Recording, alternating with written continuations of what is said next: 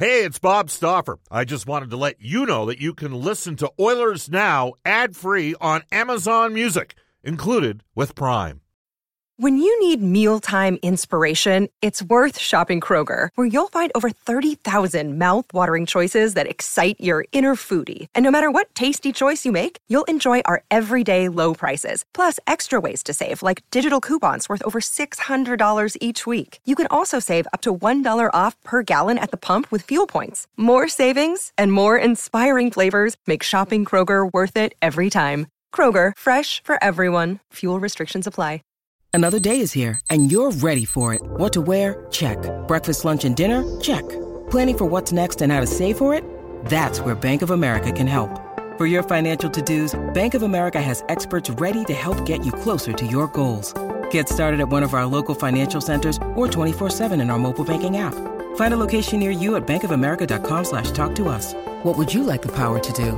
Mobile banking requires downloading the app and is only available for select devices. Message and data rates may apply. Bank of America N.A., member FDIC. Oilers Now with Bob Stauffer. Weekdays at noon on Oilers Radio, 630 CHED. Quick shot by Pisani. He scores! Mr. Jason Smith. Smith to Pisani. Waiting on goal. He scores! How'd you like to be from Edmonton and get two big goals here tonight? Breaking save for rebound and save. The Oilers have been able to cut the lead in half. It's not him again. Yes, it is Pisani. Unbelievable. 14th goal of the playoffs for Fernando Pisani. And the Edmonton Oilers come out of the box and they are celebrating a huge win here tonight. They are Legends of the Game. Brought to you by Touchback Safety, Alberta's #1 training provider. This is Legends of the Game on Oilers Now with Bob Stauffer. Only on Oilers Radio, 630 CHED. 12:33 at Edmonton. Welcome back, everybody. Bob Stauffer with you. Our guest on Legends of the Game today, Fernando Pisani. You would have gathered that from that roll-in. By the way, a further report on Derek Brassard sounds like the New York Islanders. So again, I put a tweet out about 3 hours ago saying multiple teams were in on him. My guess was he was going to stay in the East, where he's played the majority of his NHL career. And Fernando, that is an issue for some guys out there, isn't it? That, you know, at the end of the day, some guys are comfortable in playing in the East, and there are players that prefer playing in Canada, and some guys are Western Canadian guys, but it's not. You're not going to get every guy you go out and target. That's just kind of how it works. Yeah, you know what? I think for the most part, guys, the travel schedule is the biggest thing coming out west, and I think they don't like the amount of travel that you have to do, especially in Edmonton and Vancouver and that. But out east, if you're playing in Philly, you got all those cities that are close by, and it's just easy for them and their families. Yeah. Again, we'll continue to monitor this afternoon, but George Larocque, your former teammate yesterday, tweeting out that he had heard in Edmonton that the Oilers were closing in on a deal on Brassard. I'm going to tell you point blank, yes, the Oilers had interest in Derek Brassard. Why not at this stage? They needed a third-line center. I'm stunned that he didn't sign a deal. Like, I would have thought. I heard he was looking for 3 times 3 on July 1st. Oh, really? And now he's looking at getting a 1-year deal. So it's all about perspective, and that's how the market moves sometimes. Yeah, it's a moving part. Just depends on who signs where and what's going on, and everybody's budget. Everything's a budget now. All right, let's get to 2006. They just ran those goals. Do you ever do this? Do you ever go on YouTube and go take a look at? There's a guy that's put a compilation out of all the Oilers goals scored in each playoff year. Did you ever take a look at that? Yeah, you know what? I have not for a while. But I did a little while back and watched it, and it gives you goosebumps and chills, because I think in the moment when I was playing, I never really actually enjoyed, just sat back and say, wow, this is really happening. And I think now I look back and I think you just wish that you just soaked it in a little bit more, but you're so intense and so involved in the game that you're on such a run, you don't want to jinx it as a player. I was very superstitious, and a lot of guys are superstitious, so you just stick to your routine, and you just don't want to lose that momentum. So what would encapsulate part of the routine? Like, would you drive the same way to the rink every game? Would you put your left skate on before the right skate? You'd take the same route every time to the rink. You'd leave at the same time. You'd get to the rink at the same time. You tape your sticks in a certain order. we'd go in and get massages before the game. So you'd go in a certain order, pecking order of who's on the table at what time, and you shower at a certain time, you do your workout at a certain time, you put your left skate on first. So it's a very strict regime that you follow, and then especially if you score, you just do not veer off that at all. So I will tell you this. I work with a guy who's a talented broadcaster, but he does not believe in jinxes. Okay, and so he'll read a stat like, the Calgary Flames are 1 for 39 on the power play over their last 12 games. And 18 seconds later, the Flames will score. And I'll just look at him, right? Like with a death glare, like, why do you do, like, you know what I mean? Like, yeah, as a player, you know what? Very, very superstitious. And I think every player has some superstition that they follow and do. So I was extremely superstitious, especially during that playoff run. Okay, so going back to 05-06, did you guys think when you picked up Rolison that because if you looked at your team in 03-04, and I know you were kind of establishing yourself 03-04, and then second full year in the league in 05-06. But did you guys think if you got a goal, like, and I don't mean to disrespect Conklin or Markkanen or Morrison, who were here at the time, but did you think if we get a better goalie, we might be able to do something here? You know what, we were always close. Like the last 5 games of the regular season, we were always a few points out, and we thought that if we had a bona fide number 1 goalie that can win you, steal you some games, those points add up at the end. And it wasn't just Roley coming in. Samsonov came in, and he was pivotal for us and helping us. And Pronger, I think the second half of the season was just unbelievable. The first half he was just okay. I think he was just kind of getting his feet wet and getting comfortable with everything, and then as he became more comfortable, he just brought our team to another level. Like the back end was just solidified. In one pass, it's on your tape and you're out of the zone, and he played over 30 minutes a night and was just with Jason Smith for a large part of that, right? Yeah, so we had him on the back end, and Jason Smith and Steve Staios and Spacek. So we had a pretty good core of D-men on the back end that can get the puck out, and then up front we were a blue collar team. We didn't have anybody that was gonna score yet. Like Hemsky was our and Smitty. They were our 2 guys that were carrying the offensive load. But in the playoffs, like, that's what I love about the playoffs, is that anybody can be a star. Anybody can take it on and lead, and that's always what happens. If you look at every year, there's always someone that steps up and is that unsung hero. It's funny, I don't know if you know this, but before the playoffs, I was on the other station at that time, and Speck and me were doing the show together, and he took Detroit in 3. He had Detroit in 3, and I said, I'm telling you, Mark, the Oilers are all wrong for Detroit. Now, my theory on this is sometimes when teams are really good, there's things that can undermine them and unsettle them, and they don't reach what they. And there had been some discourse that year. It was the first year of Mike Babcock in Detroit with that regime, and McClellan was part of that coaching staff. Woodcroft was their video guy at that time, and I'd heard rumblings that guys like Matthew Schneider and Robert Lang, Babcock is a big personality as a coach, and there's a lot of talent, a lot of veterans, and I'm just like, you know what? Sometimes when push comes to shove in those situations. And I experienced it a bit at the U of A, like some real, and you coached the U of A. We'll talk a little about that later on. But Alberta won 6 titles in 13 years when I did the games. A couple of the teams they had were better than any of those 6 teams that won. But I could tell there was a little bit of friction. And what I'd heard out of Detroit was there were some challenges, and I wasn't sure if they were going to be able to match the heart of what you guys might be able to. Now you got better goaltending. That played a big part of it. That was huge. But you guys. To me, you got to a deeper place than Detroit did in that series. Is that a fair assessment? Yeah, I'd agree with that. I think the biggest thing is leading into the playoffs a month. We were in playoff mode. We had to win. It was every game was do or die, and they were probably clinched in December, right? So they'd never really been battle tested, and I think that was the biggest thing for us.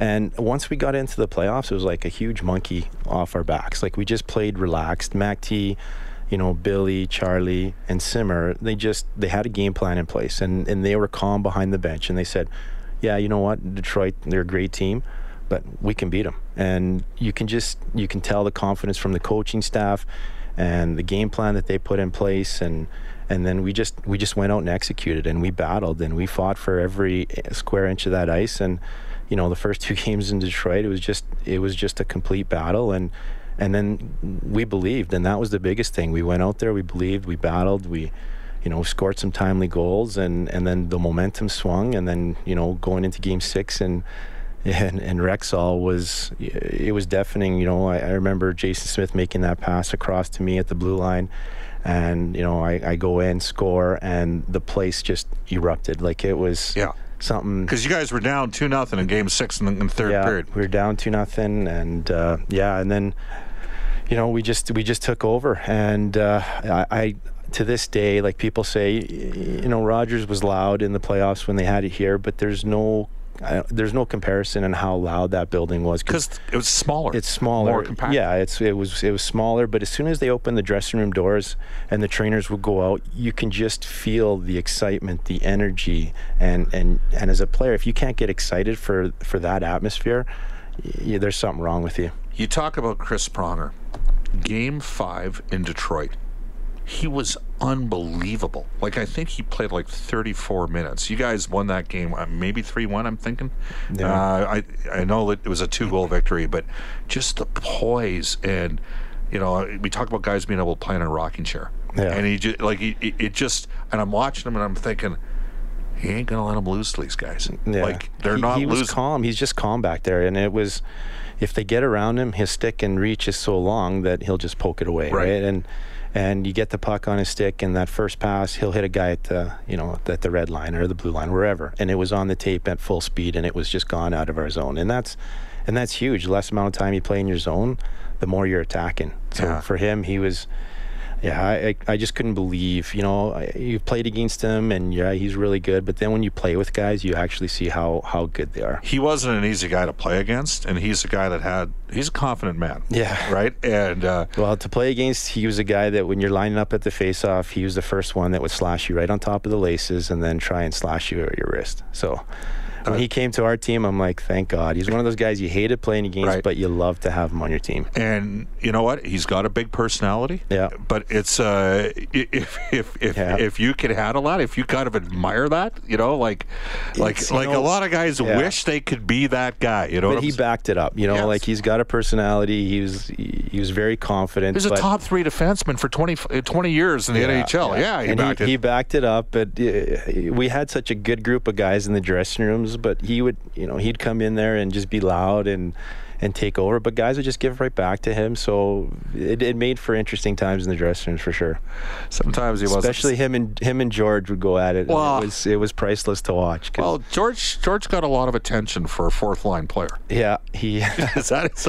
Yeah. George is. He was definitely a character in the room, and especially on the ice. Yeah. So let's go to Game 6 against Detroit. You're down 2-0. I remember on that day because Matheson and Terry Jones were just giving it to me during the second intermission, because I'd said, you know what, I got a feel on Hemsky, like he's going to get a couple tonight, right? Yeah. Matheson's he's just chirping me. You and your Hemsky, you love Hemsky.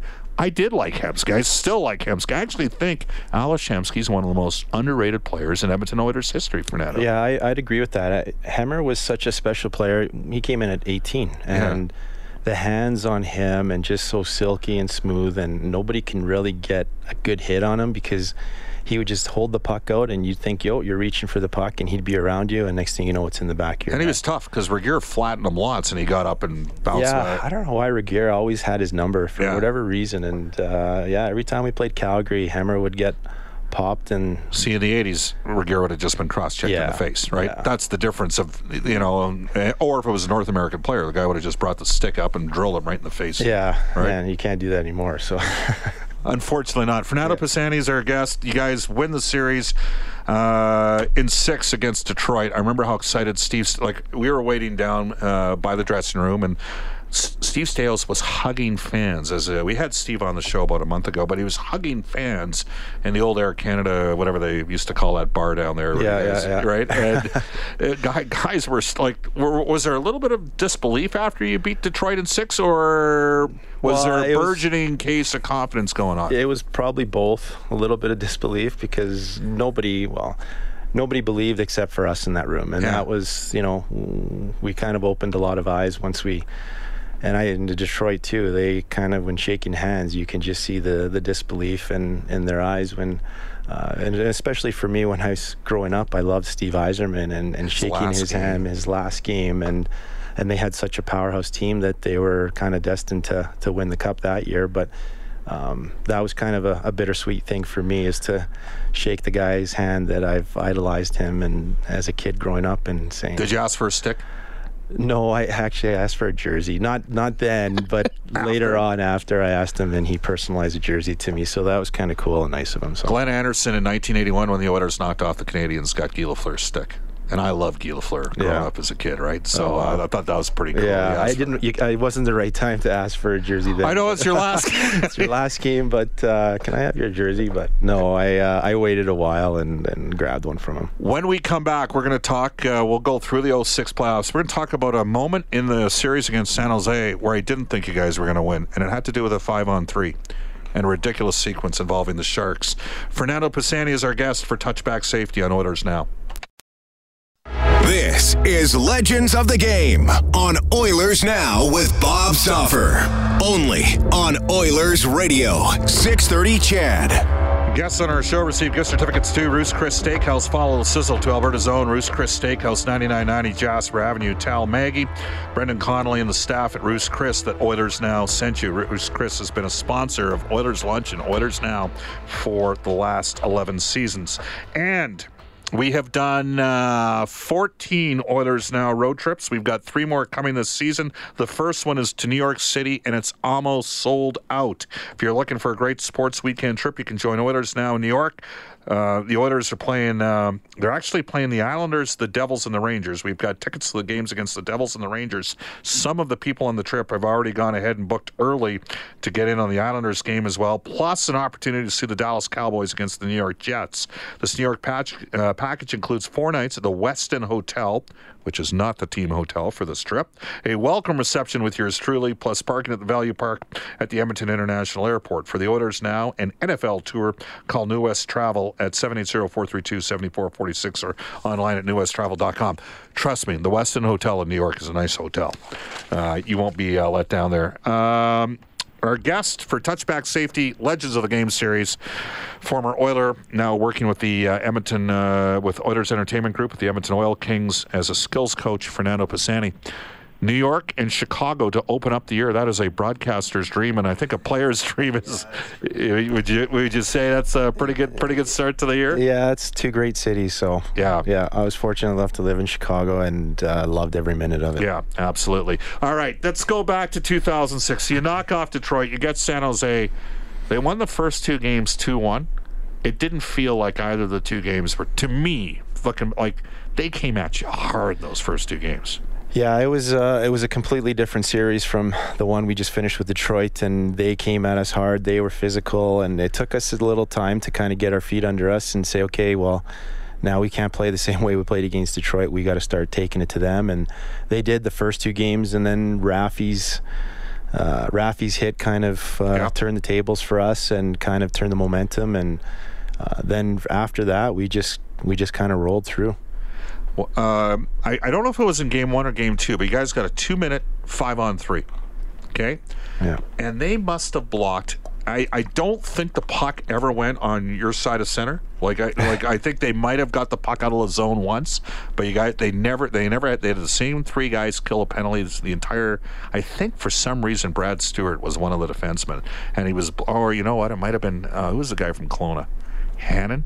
Might have been Hannon. It was a guy like that, a veteran Western Hockey League defenseman. He must have blocked 8 or 10 shots. I'm trying to remember that. Yeah. But were you guys playing? We were just talking off air. You weren't in a 1-3-1. You were in a box plus 1. You think on the power play? I think we were in a box plus 1. But now you're really testing my memory. I just remember like, man. I can't recall a team ever having the puck in the zone. Like, they never got their killers off the ice for the entire 2-minute run. And they had to, I'm pretty sure they blocked 12 to 15 shots. Did they? I don't even remember now. That's such a long time ago. But yeah, they, like I said, they were cut tough. They came at us hard. they really tested us in the first 2 games, and it opened our eyes because that's a tough building to play in, and it's a loud building, and yeah, it was extremely physical. You guys won in overtime in Game 3, and that changed the series. And you had to battle. I mean, I think was that to go 3 overtime periods, 2 overtime. I just remember you won Game 3 in OT here.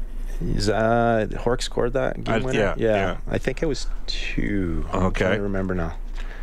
Remember how loud it was coming back here? Yeah, well, yeah, people were just so jacked. I remember coming to my house and I found someone put an oil derrick on my driveway I was like, what the heck is this doing there? And I had to get someone. The neighbors came, they helped me move. It wasn't like a little 5-foot thing. It was like 16 feet tall, made out of wood, a big derrick. And you didn't see it as an invasion of your privacy or anything? No, I thought it was funny. I was like, wow, what the heck? So who made time to do this? But yeah, it was funny. And then that's how crazy it was here. And you couldn't go anywhere without people wanting to talk hockey. And that's why I love it when the team's doing well. Everybody just surrounds themselves around the team, and they want the guys to do well. Do you know when I started to think you were destined to win that series was in Game 4.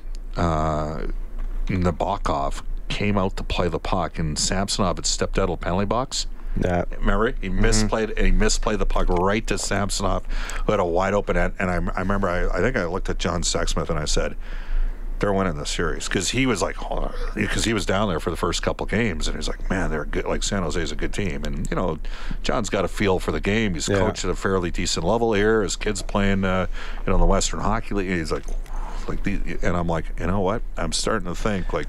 You start getting bounces like that, and those are gifts, and when you get those gifts, you got to make sure you put them in, and that changes momentum, that changes series, that changes everything, and it just gives you more belief, and it just worked out well, and guys really stepped it up. You shut him out Game 6. We had Hudson that day, and I remember being at the hospital, and Hudson's listening right now, and he doesn't know this, but his name was almost Hork instead, because he scored. I always, Sean Horkoff was a pretty good player for this hockey team for a number of years. Yeah. And I don't care what anybody says. He wasn't a number 1 center, and he was a really good second-line center at worst, and he had a couple years that were close to first-line center. I think that year he might have had, was that the year did he have 70 points that year? I'm thinking, Brendan, can you look it up? I know Stoll had 68. For some reason, I thought Horkoff had 73 and Hemsky had 77. I'm just doing that off the top of my head. But Hork was very underrated. Like, he did a lot of little things well that go unnoticed to a lot of people, but for his teammates, we believed in him, and he was really good for us. Were you one of the guys that almost literally couldn't move as the series against Anaheim wore on, Game 4 and Game 5? Did you get sick? No, I was fortunate enough. There was a bunch of guys that were just Jason Smith. And Jason, I don't even know how he played. Like, you talk about toughness, and he was going on fumes. But a lot of guys were down and out. I think there was about 6 or 7 guys that were just throwing up and having all the fun stuff happening. But you guys just wanted to get through that series. We just said we need to take care of business here, and we did. And I remember being on the PK with Ethan Morrow, and we played a lot because guys were just hurting, and we were just looking at each other like, who wants to take the face off? I'm too tired today. You taking it? And you're both wingers. We're both wingers, and we're having this conversation right before they drop the puck. And I'm like, okay, I'll go. You go here. You get on the forecheck, and I'll take the face off. So, because he figured I was losing it. So. Well, the good news is you guys had a hell of a party after you won Game 5 in Anaheim, as I recall. Yeah, it was fun. So those stories are all off the record and not to be discussed.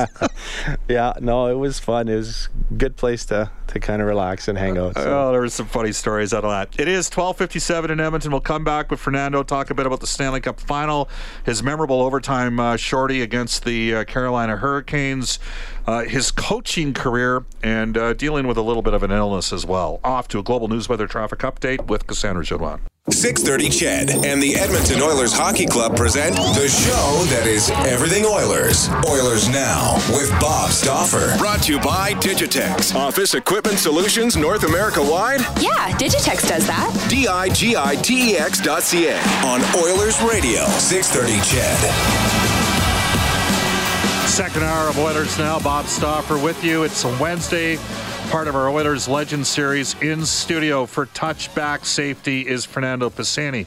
Oilers Now is brought to you by Digitex. Don't spend your valuable time meeting with door-to-door sales reps. Digitex is your all-in-one convenient location at digitex.ca, Alberta's #1 owned and operated place to buy office technology and software. Fernando, you mentioned you were in Kelowna. I was in Kelowna last week as well. It's nice there. Yeah. Did you get your place before they put that residency tax thing in place, or is it Yeah, I've had it for 10 years, so it's been a while. But I'm that's just Kelowna. I'm not in Kelowna, so I'm in Vernon. So you're in Vernon. I'm safe from that, yeah. Because it only affects certain communities. Is that right? Or? Yeah, it's all. I think it's just Kelowna, and I think that's it. Actually, I'm not. It's got to be West Vancouver. It has to be Vancouver as well, because part of it's put in place because of the amount of Asian interest that was in the Vancouver marketplace. I mean, actually, in West Van at one time there was a non-Asiatic rule back in the '60s. Like, really? Oh yeah. I never heard that. Oh yeah, how incredibly politically incorrect that is. It's unbelievable. Anyhow, so we've got you in studio here. You can text us at 630 on our Heartland Ford text line. I'll open up the text at about 1:20. With over $10 million in new and pre-owned inventory, Heartland Ford out in Fort Saskatchewan, one of the largest volume Ford dealers in Alberta. Experience the difference of Heartland Ford. You can reach us on a River Cree Resort and Casino hotline at 780-496-0063. Here we go. So we've talked a bit about the first 3 rounds of the playoffs. They're little games within the games. Brad Winchester, stepping up. Guy's got to do what a guy's got to do to stay in the lineup, eh? Yeah, it was funny because before the game, he's like, Mac, talk to me, and he's like, this is weird, and I'm like, well, what? He said, well, he asked me to grab, when they throw the octopus on the ice, to just grab it and put it on our bench. And I just started laughing. I'm like, oh, okay. He's like, I don't really want to do it. I'm like, well, you got to do it. He's asking you to do it. So they throw it, and, the guy grabs it and spins it around, and the place goes nuts. So they go and throw it on there, and when he opens the gate, grabs it, throws it in our bench, and the guy steps out and he doesn't know what to do. He's walking on the ice to grab it and spin it, and it's already gone and it's in our bench. And then we did it the next game too, but this time when he was smart enough, he put the old surgical glove on and took his glove off and put it and grabbed it. So he did it. He did it twice. Yeah, he did it twice. The first time he didn't wear the surgical glove and his hand stunk for a while. And then the second time he decided to put the glove on. Doesn't your hand stink anyways once you get the gloves on after a while? I guess so. I mean, the worst feeling in the world is getting face washed in a scrum, right? It's disgusting. Yeah, it just stinks. So. Yeah. Oh man, that's funny. Yeah. Well, you won 2 of the 3 games in Detroit that year in the Stanley Cup playoffs, so it must have worked. So, and then you guys, I don't even know. Was it? It might have even been Chris Sheets. I mean, somebody was chucking beef on the ice back here in Edmonton as well, and Commodore reciprocated that story. Yeah. When Carolina rolled in the Stanley Cup final. And I didn't even notice it because when you're starting and if you're on the bench, you're just focused on what you have to do and play. So when I heard that, I thought that was funny. Do you ever, I got to ask you this, because Jack and me have this thing about anthem singers, okay? And we judge and the guy in Chicago is... Yeah. It is unbelievable in Chicago.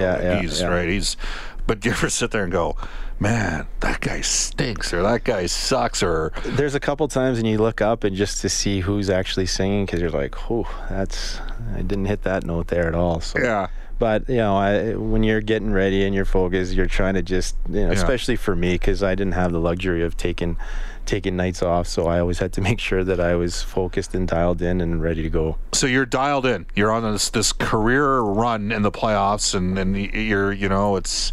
What was the name of the bat in the Natural? Somebody can text us at 630. Was it Wonder Boy that Roy Hobbs had? But anyways, did you use the same stick, or pretty much as much as you could? I used the same stick for quite a while, and but I did that all the time. But when you score with one, you kind of keep it and make sure, okay, put this to the side. I'm not going to use it during practice, and I did that for a while. And I liked whippy sticks. I used like a 70 stiffness, and most guys were... I actually use 80, and most guys were about 100, 110, so just to get my snapshot off quick and release. So, all right. But I always use the same stick all the time. Did it all change when Rolston got hurt for you guys? I mean, because Markkanen played pretty well in the final 5 games of the series for you. Yeah, and Yeah, it was heartbreaking to see, because when it happened, you're like, okay, get up, get up, you're fine, let's go.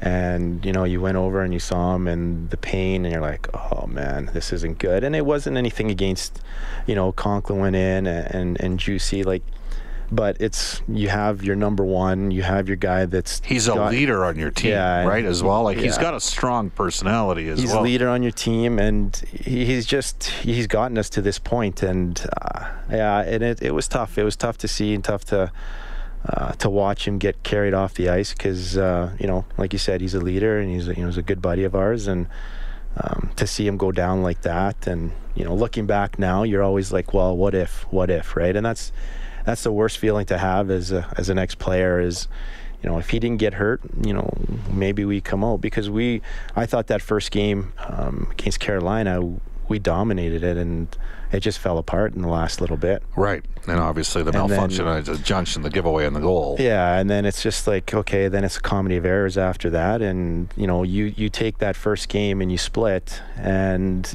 home ice advantage comes back your way. Right. Let's jump ahead to game. Maybe you can shed some light on this. Back to Pronger for a second. I may have told this story before. I saw him in between Game 3 and Game 4 of the Stanley Cup Final. He lived in my neighborhood, so in the southwest part of the city, and he was behind me in the line at Starbucks. And he had a really, how he had those loud shirts? Yeah. Right? Bright pink, yeah. Yeah, he wore loud shirts, and he sees me in my vehicle, and like I said, we just had Hudson, so he's sleeping in the back of the car with my wife, and he honks at me, and my wife's like, who is that? Well, right? And I'm like, you won't believe it, it's Chris Pronger. So I buy him his coffee. Okay? Yeah. I buy him his coffee. I don't see him the morning of Game 4 or whatever. I just drove off, right? It's like a $5 coffee, right? Like your drive-through. You guys lose Game 4. Okay? Everybody should be devastated. I'm like the first guy in the room, right? And this is before I'm doing the games for the team. And he comes up to me and goes, hey, I just wanted to say, you broke the mold. And I go, what? He goes, well, broadcasters and, sportscasters and writers are notoriously cheap. Thanks for the coffee, man. And I'm like, you just lost Game 4 of the Stanley Cup Final. I'm surprised he didn't blame you for it. And then he goes, he actually said, we'll be back here for Game 6. Yeah. So Game 5, you played a pretty central role in Game 5, as I recall, in overtime. Yeah, Game 5, Stevie gets a penalty, and, Edmontonians are swearing at their TV. Right now, there's guys listening to the show that are saying, Bob, I'm with you. I was watching that. I was next to John Sexsmith in Carolina, and we were actually in the stands, just the row above the first, and we're like, what kind of call is that? Like, I know. It was a BS call on Stevie, and too. Stevie was pissed off, and so we get on the ice, and you're like, okay, just don't get scored on. Don't get scored on in your head. And, Ethan gets on the forecheck, angles him off to just above the hash marks in their zone. And I remember just kind of sitting and holding the middle, like our PK does. We kind of in an I formation, and just kind of waiting and watching. And Chop kind of slashes him right on his stick and his hand as he's going to make that pass. And it's like time just stood still and froze, and my eyes just opened up, and I'm like, this is right to me. And I stepped up, and I think Cam was, I don't think he was expecting that turnover to happen right there, because I don't think he was set in his net. He was kind of off to his blocker side.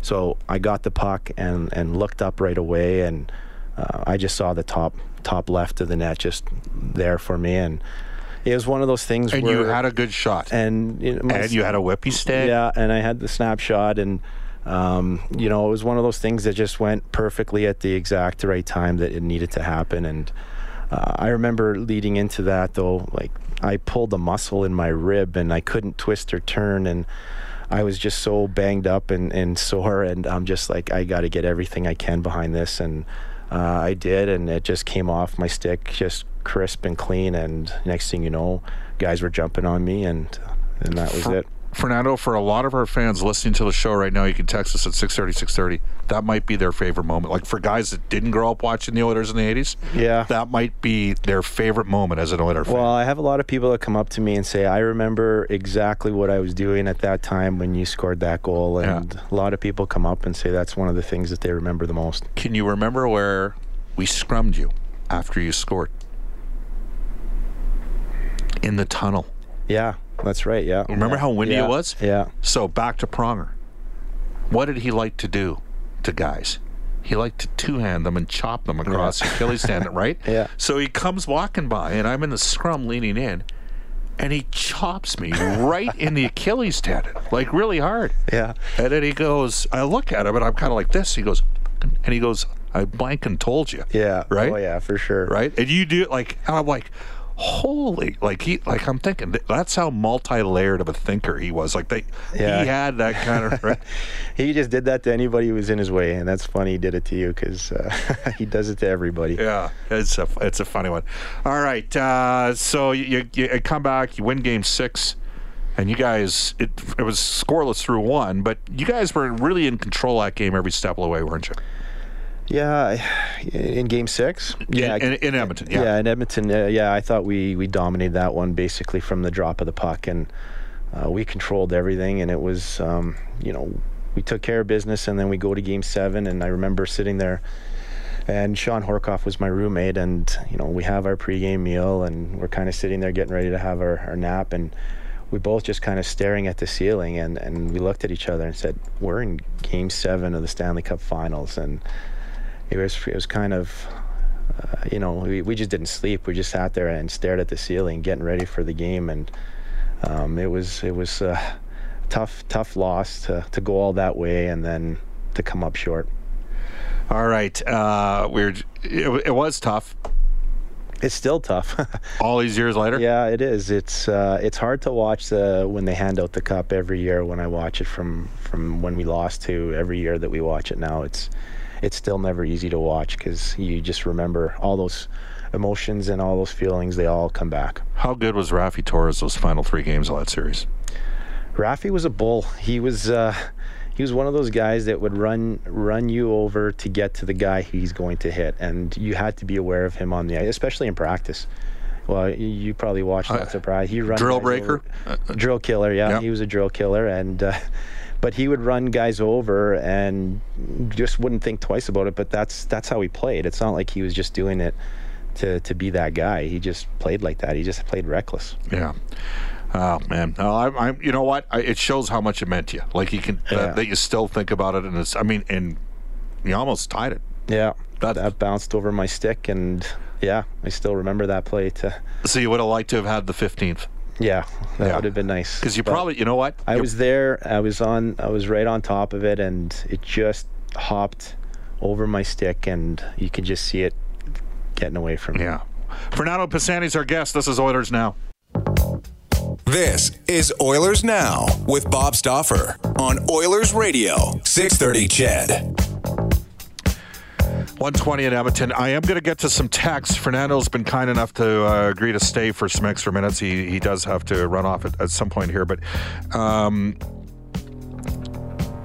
did you know during that playoff run, I mean, it was an amazing run, but did you guys have any clue at all what was going on with Chris Pronger? I didn't. I think some guys did, but I had no idea. I guess looking back now, it happened the month before the season end, and then or summer, or maybe even after Christmas is what he had asked. And but no, I had no idea. It was kind of shock to me. And then after the run, I just still had no idea. And then all of a sudden, we came home on the final game was on a Monday. Yeah. Right? So the team flew home. You guys flew home Tuesday, right? Did you stay in or did you fly home after? We stayed the night, and then we flew back on the Tuesday. On the next day. And by Thursday it was out. Yeah. Because we had Strachan on the story, and he's the guy that pushed the story out. And at that point we realized, and I think the draft was like right after on the Saturday in Vancouver. Yeah. And I know at that point they were shopping. You got signed the next week. I got signed right right before July 1st. Like June 30th. Yeah. And that was a Saturday as well, because I remember you were down at the old Kingsway office, right? Yeah. Yeah. And then Prongs got moved for Lupul and Schmid 4 days later. Yeah. And that was tough because you don't get those type of players very often. And he was, like you said, top 3 defenseman in the league for such a long time. And to lose that was, it was tough because you thought, you know what, this is a good group. Well, let's see if we can continue this on to the next couple of years, right? And unfortunately, just things didn't happen that way. For you, you had a physical change that occurred. Crohn's and colitis, right? Colitis, yeah. Colitis. When did you find out? How much did it knock the crap out of you? No pun intended. Yeah. And how have you dealt with it ever since?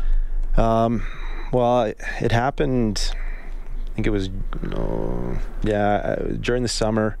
I started to feel sick and not feel right, and then you're trying to train and do all these things, and I went to see a doctor, and at the time I just went to a specialist in Edmonton here, and just kind of was hoping I could just deal with it and get it wrapped up and continue on with my training. So I would still be pushing my body hard in training, and then go get my meds and get treatment, and then try and see if it would kick in. But could you keep your weight up at all? No. I ended up having, I called Kenny Lowe, who was our trainer at the time, and I said, Kenny, I'm not feeling good. This is what's going on. And Kenny was amazing with it. He said, okay, what do you need from us? What do you need me to do?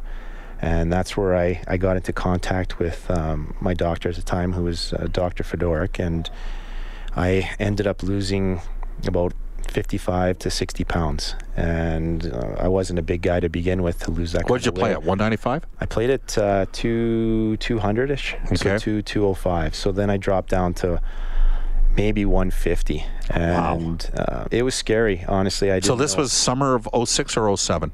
Summer of 06, I believe.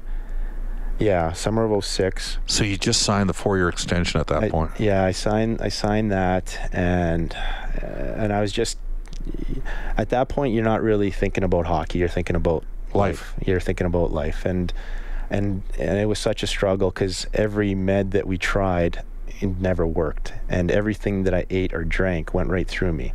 So it was extremely scary for me, because I'm like, I've always been in tip-top shape. I've always been very healthy.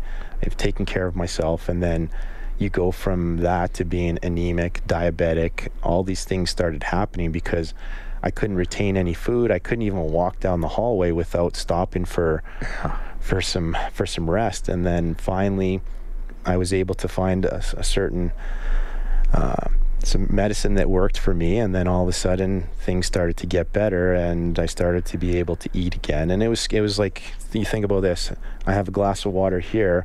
I was scared to drink that water because of what would happen. So you get to a point where you're scared to eat, you're scared to drink, and it was very scary time for me and my family, because hockey after is, it's an afterthought. You're thinking, okay, how am I going to live? Then they start talking about surgery, and you're like, whoa, like, where's all this coming from? And you get to a certain point in your health where they say, okay, well, if these meds aren't going to kick in, then the next course of action is surgery and removing part of your intestine. And you're like, so it was very scary. This medicine started to work, and then I started to feel better. And that year I think I came back after December, and we just started doing little things. Like Charlie would skate me, and I would literally do one lap, because the doctor said don't push yourself too hard, because then you could have a relapse. Right. So just take baby steps. So Charlie would come on the ice with me, and I'm like, Charlie, you don't have to come out. And he's like, well, we'll just do a little skate. So we did one lap, and I was gassed. I was white. Wow. And so we stopped, and then the next day you just, you start to get more and more energy, and you start to feel better and better, and then you start to push yourself a little bit more. And I was fortunate enough to come back, and guys, like, nobody knew what that was at the time. Right. Like, nobody understood what that disease was. And then when guys came to the hospital to see me, they were like, whoa, like, what happened when they see that drop in weight, right? And like, I always say I looked in the mirror and I looked like Mr. Burns on The Simpsons, like, that's how skinny, that's how frail, that's how pale I looked. And yeah, it was kind of an eye opener for guys when they came to watch me, because they just thought, it's not a big deal, and then they see me and it's like, oh. How did you ever get back up to 195, 200? Yeah, I was able to come back to my playing weight, and everything was good after that. And I found I was fortunate enough to get into contact with that doctor, Dr. Fedorik, and yeah, he got me back to health. And are you still on the do you still have to take medication now? Yeah, I still have to manage it. So it's been good, and I feel healthier than I've ever been. Yeah. Well, did you change your diet at all? Yeah, I changed my diet. When I was in Chicago, I met with a nutritionist there, and she did like the hair analysis, spit test, and all that. And so she broke down exactly what was, nutrients and vitamins that my body was lacking and needing, and she said, you need to cut out gluten. So I cut out gluten, so I've been gluten-free. And I made a big change, and being Italian, giving up gluten, that's yeah. That's tough to do. And yeah, it ended up working out well, and I felt really good, and I've done it ever since. Awesome stuff. So 128, we'll keep you for maybe 10 more minutes if that's cool, Sure, okay? yeah. Off to a global news weather traffic update. Cassandra Jodoin. Fernando Pisani with us. This is Legends of the Game on Oilers Now with Bob Stauffer. Only on Oilers Radio, 630 CHED. Ruth's Chris. Fernando, we're going to be sending you to Ruth's Chris at some point. So, Brendan, just know, Brendan, that Fernando's going to be coming your way once I get the GCs. For sure. For a player to be Dave later. All right, let's switch focus here. We've talked a lot about your career. Thank you for shedding some insight on the personal, physical battle you had along the way. You're now coaching. You're a development coach, but that wasn't the first. Was the U of A job the first coaching job? Yeah, the U of A was my first gig, and working with Ian Herbers. Yeah, working with Herbie. That was awesome, and you went 2 for 2, didn't you, with that team? Yeah, you won national titles in both years that you were there. Both years. For the first year, I wasn't on the bench. The second year, I was, and first year, I kind of came out and observed and learned and kind of learned the ropes, because just because you play the game doesn't mean you know how to coach it or teach it or do any of those things. So it was nice to have Herbie to learn from. So you never know who's listening. You've already got the okay. Yeah. Thanks, Brendan. Yeah. But anyhow, so you go 2 for 2. And the funny thing is, you played at Providence. Yeah. Now, if I recall correctly, what were you? What round were you selected in? Like 6th, 7th? No, it was a 8th round pick. All right. There is no more 8th round in the NHL draft. Yeah. So they made it count, didn't they? Well, I think so. And how did you find out that you were drafted?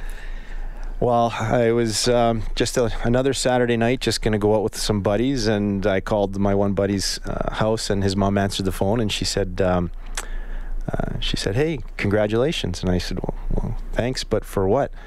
And she said, "Oh, you were drafted by the Oilers." And I said, "Are you sure?" I'm like, I never heard anything, and I thought I would be one of the first people to find out when you're drafted, but she said, "No, I heard it on the news," and she goes, "Just let me double check. I'll ask my husband," because he was watching it too, and he said, "Yeah, they said Fernando Pisani drafted by the Edmonton Oilers." And so I'm like, okay, this is awesome. I'm excited. It's my favorite team, watching the Oilers grow up and everything. So it was kind of those picture perfect things. And so I'm like calling everybody, telling everybody. So and then I'm like, I better confirm this, because I've called my parents, I've called my buddies and tell them I got drafted, but it's coming from... There's no internet back then. Yeah, it's 96 and there's no internet, and my source isn't 100% reliable. And so I called one of the newspapers. I think it was the Sun or the Journal.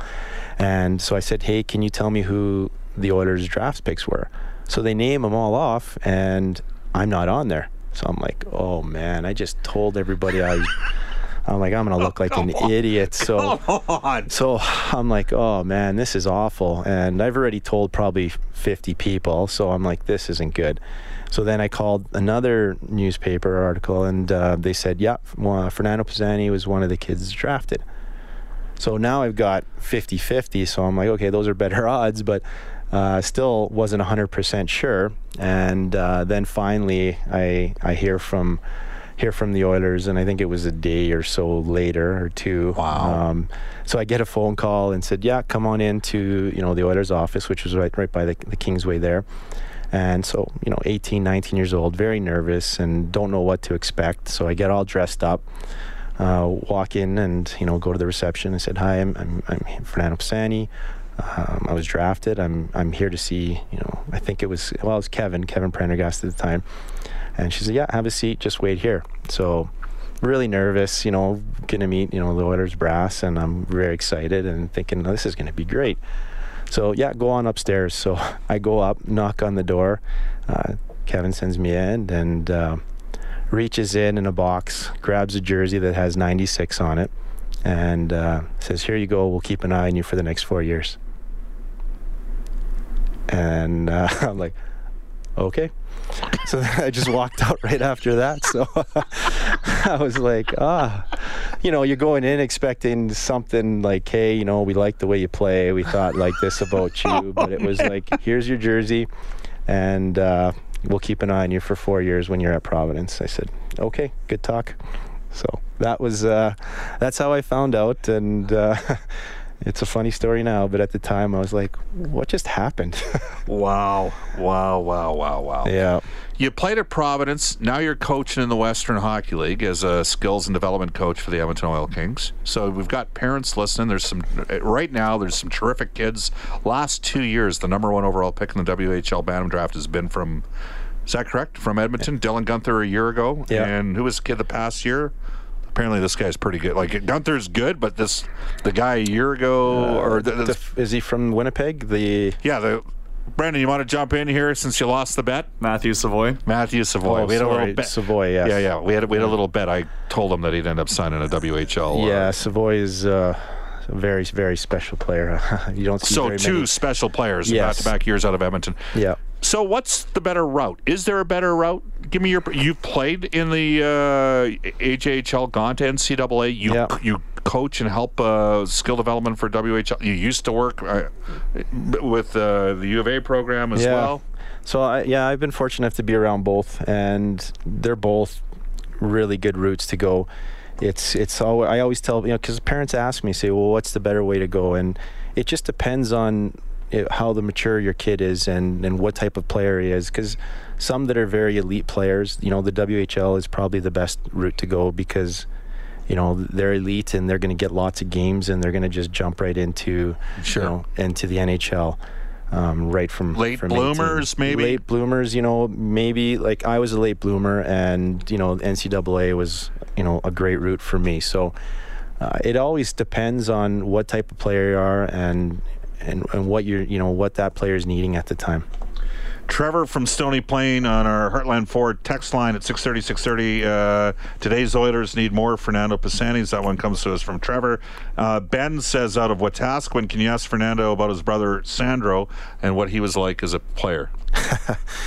Well, he was smaller than me, and he was skilled, and he scored some goals, and that's the type of player he was. He wasn't a fighter by any stretch, but yeah, he scored goals and was a playmaker, and he was a centerman, so he was very creative. Another text comes in saying, Bob, thank you, Fernando.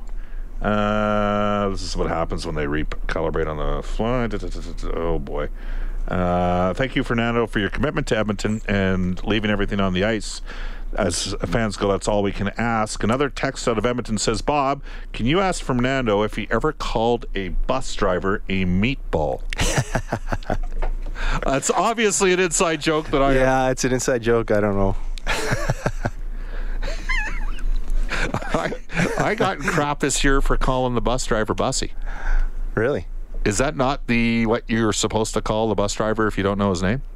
Bussy? Yeah, I guess. I don't know. I've never heard of getting crap for calling him Bussy, but yeah, meatball's bad too. So I've been called meatball often. Yeah. Usually, what time do I get home? 2:30, 2:45 each day. So yeah. Look, hey, awesome stuff. We appreciate. There's a bunch of more texts coming in. We'll read some of them. We got to get to NHL today, but thank you for joining us on the show. Yep. Thanks for having me. The Oil Kings got a lot of skill coming in on their team. Dylan Guenther is going to be there. He'll be on your team. I would not surprise me. Put it this way: he's going to play as a 16 this year.